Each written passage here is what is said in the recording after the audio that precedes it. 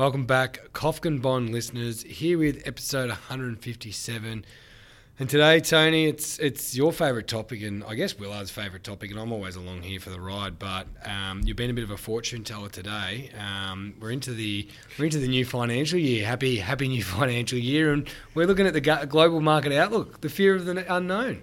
The fear of the known. The fear of the known, actually, at the moment. So it was definitely the fear of the unknown back in January, but we know exactly where we sit right now and exactly what was happening. So back in December, realistically, there was a whole, is inflation going to peak? You have a look at the RBA. They said, oh, no, it'll just be a slight pace. Oh, no, it's going to be long-term now. And, so when Lucy asked me the other day, should she study her Masters in Economics, I said she should, because look at the RBA, they get 99% of their predictions wrong, so she should have no problems passing. So why are you laughing, Willard? It's interesting. It has been a tough start to the year, the first half of the year. The MSCI all-country world index down 21.7%, and the Bloomberg Global Treasury benchmark losing about 9% as of June 17. Did you know that before I wrote it?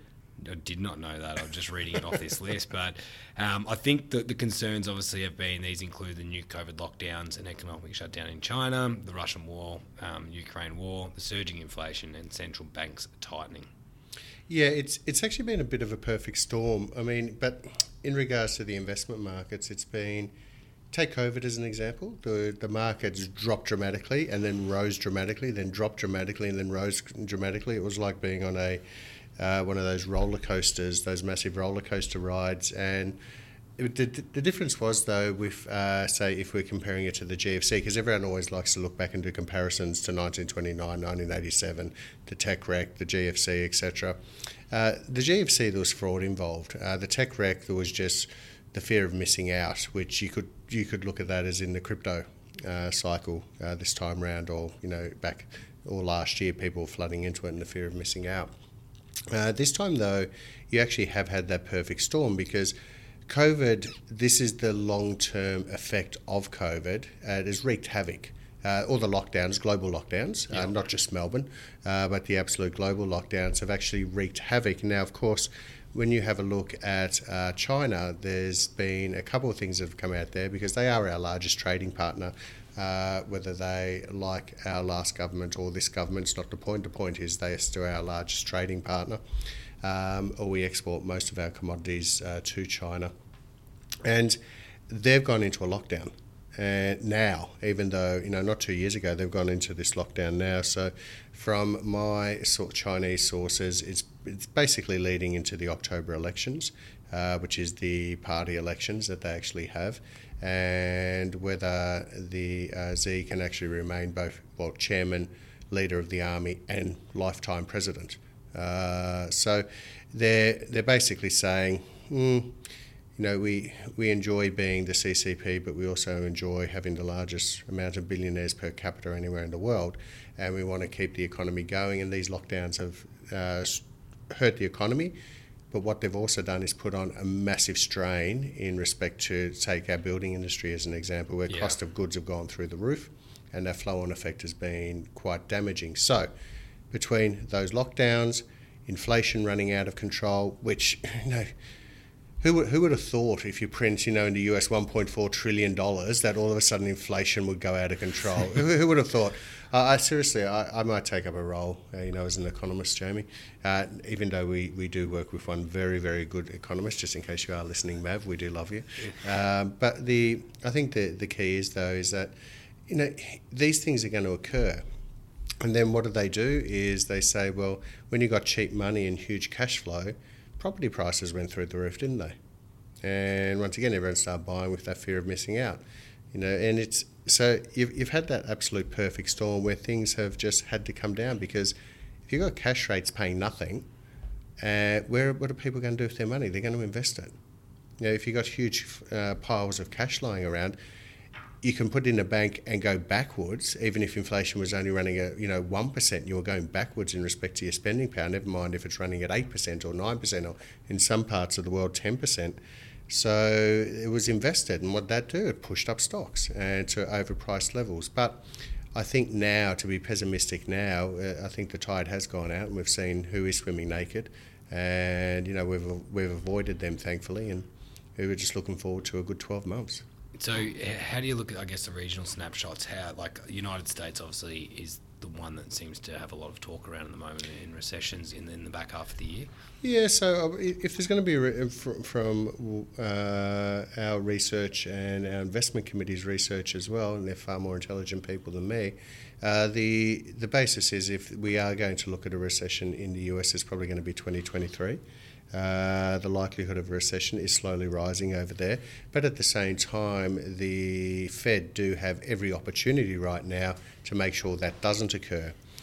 In saying if it does occur, once again, our exposure, we've still got exposure to the US market, but it's to what I've commonly called the big uglies.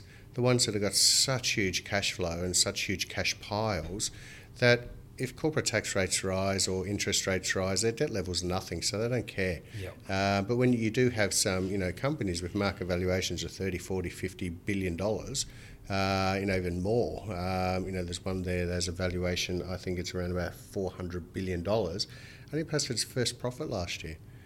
Now, if all of a sudden corporate tax rates rise and you've got interest rates rising as well, they're so debt-laden that... Yeah, I think they've gone down about 35% in value. I was about to swear there. No jokes. Yeah. It's and that's the thing is people are buying on forward earnings, but when are those forward earnings projected? The way they're looking at the PE ratio is like 25 years into the future. I'm happy just to invest in a company now and get a nice steady 7%, 8% growth per year and some dividends. That'll do me just fine. Yeah. And your thoughts on Europe? Europe's actually quite interesting because in some sectors of Europe it's a bit of a basket case. There is fear with the IMF. There is actually fear of potentially Italy defaulting on their bonds. Yep. And there are certain other areas. Right now, Italy is a large economy and an important economy. When Greece defaulted on their bonds or Cyprus did, I don't think there were too many people raised eyebrows saying, how did that happen? But with Italy, that can cause ripple effects through Europe. The UK's stock market has done well. It's always been lagging, say, compared to even just the Australian and the US. It's certainly been lagging. But the UK market has done well. One of the reasons being is the UK, their largest companies predominantly don't make any money in the UK. They're global. Yep. So they are global behemoths. And as a result do make money globally as well. So they're not just reliant on the UK economy. But the UK has suffered from inflation there as well. So I'm not too bullish on Europe, but there are some sectors that we do like over the next 12 months that we think have been oversold because of fear of people just selling their index funds rather than individual companies saying, well, we shouldn't own this company anymore. And that's the same, you've heard me say it a million times, Jamie, that if I like Microsoft at $300, I like it even more at, I think it's $249 today. So I like it even more at $249 because that's only been sold because people are selling their index funds at a fear and panic, worst possible time to sell, rather than saying, I don't want to own Microsoft anymore because I think it's in trouble. Yeah. When we talk about asset classes as well... Disclaimer, don't go out and buy Microsoft shares. most of my clients already hold it anyway, so it's... yeah. But when we talk asset classes, it was quite interesting in our investment committee meeting, adjusting that asset allocation in times like this. Absolutely, and I think it's actually important. So as an example, both internationally and Australia in shares, we have more of a value bias. If you look historically for us over the previous 3 years, up until around about November, we certainly had more of a growth bias, and that actually performed really well, whereas whereas now we actually have more of a value bias, and value is pretty much those big uglies, the ones that people just think they're so boring. Why would I invest in a bank? When times are going good and you can see Afterpay shares going through the roof, etc. God, you'd be boring. You must be an old fuddy-duddy to actually have bank shares. But whereas now looking at where bank shares are, even though in Australia there's still a couple of them that could suffer a bit. If there's more large interest rate rises like we just suffered. But I think from our investment committee, inflation pretty much has peaked. We're not going to see it drop dramatically, But inflation has pretty much peaked, but they are still going to raise interest rates to try and bring it down. Yep. I can't necessarily see it going up further, but the interest rate rises are about trying to bring it down. So there's certain sectors that we will avoid here in Australia, and they're cyclical sectors, but sectors we think the mining, we don't have mining anyway, but we think the mining stocks are overpriced right now because people rushing to them after Russia invaded Ukraine. Yep. Ukraine make their money from stuff they dig out of the ground or stuff they grow out in the ground. And when you've got things, for example, in Australia that all of a sudden China are knocking on their door saying, can we have some coal, uranium, wheat and barley again, please? Because we can't get it from Ukraine anymore. And of course, global energy prices have gone through the roof because of the embargo on Russian, in saying that, might be an embargo on Russian gas, but hasn't stopped Germany from being the second largest purchaser of gas from Russia still. So it's they still need to keep their people warm during summer, even though it is summer over there. But the thing is, though, is if you think about it, if this continues, you've got Europe actually in summer at the moment. If this continues, the use of energy does spike during winter. So that could really put problems going back to the Europe thing. Here in Australia, we just, as an example, interest rates rise. If you have your mortgage going from 2% interest rates to 4 or 5% interest rates, that's potentially on $1 million mortgage, an extra $40,000 a year in after-tax repayments. You're not going to be spending down at Westfield or Coles. Your discretionary spending is going to slow down. Yep. So not having exposure to the online retailers or retailers in general is probably a good thing right now. I made my first comment about inflation the other day. I think I was at the supermarket and we went through and I was like, I thought this was going to be a cheap one. And it's you can definitely see the change in prices. Absolutely, you can. No, you certainly can, and it's good for you and I, Jamie, because we're continually trying to lose weight. So if we can't afford food, if we can't afford the luxurious foods that intend to add to our waistline, and we just eat the good foods, I think avocados are quite cheap at the moment, aren't they? Yeah. So it's they're pretty cheap. So, but I think that's as an example is you're not just going to take a bet right now on the S&P 500 or on the ASX 200, although both of them do look oversold. Yeah.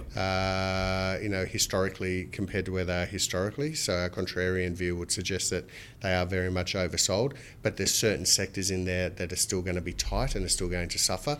So actually having more of a dynamic asset allocation and looking at certain sectors, I think, is really vital over the next 12 months. But from where we are right now, we would like to think that, don't be pessimistic right now. There are some real opportunities. It doesn't mean there's not going to be volatility, at least for the next 6 months.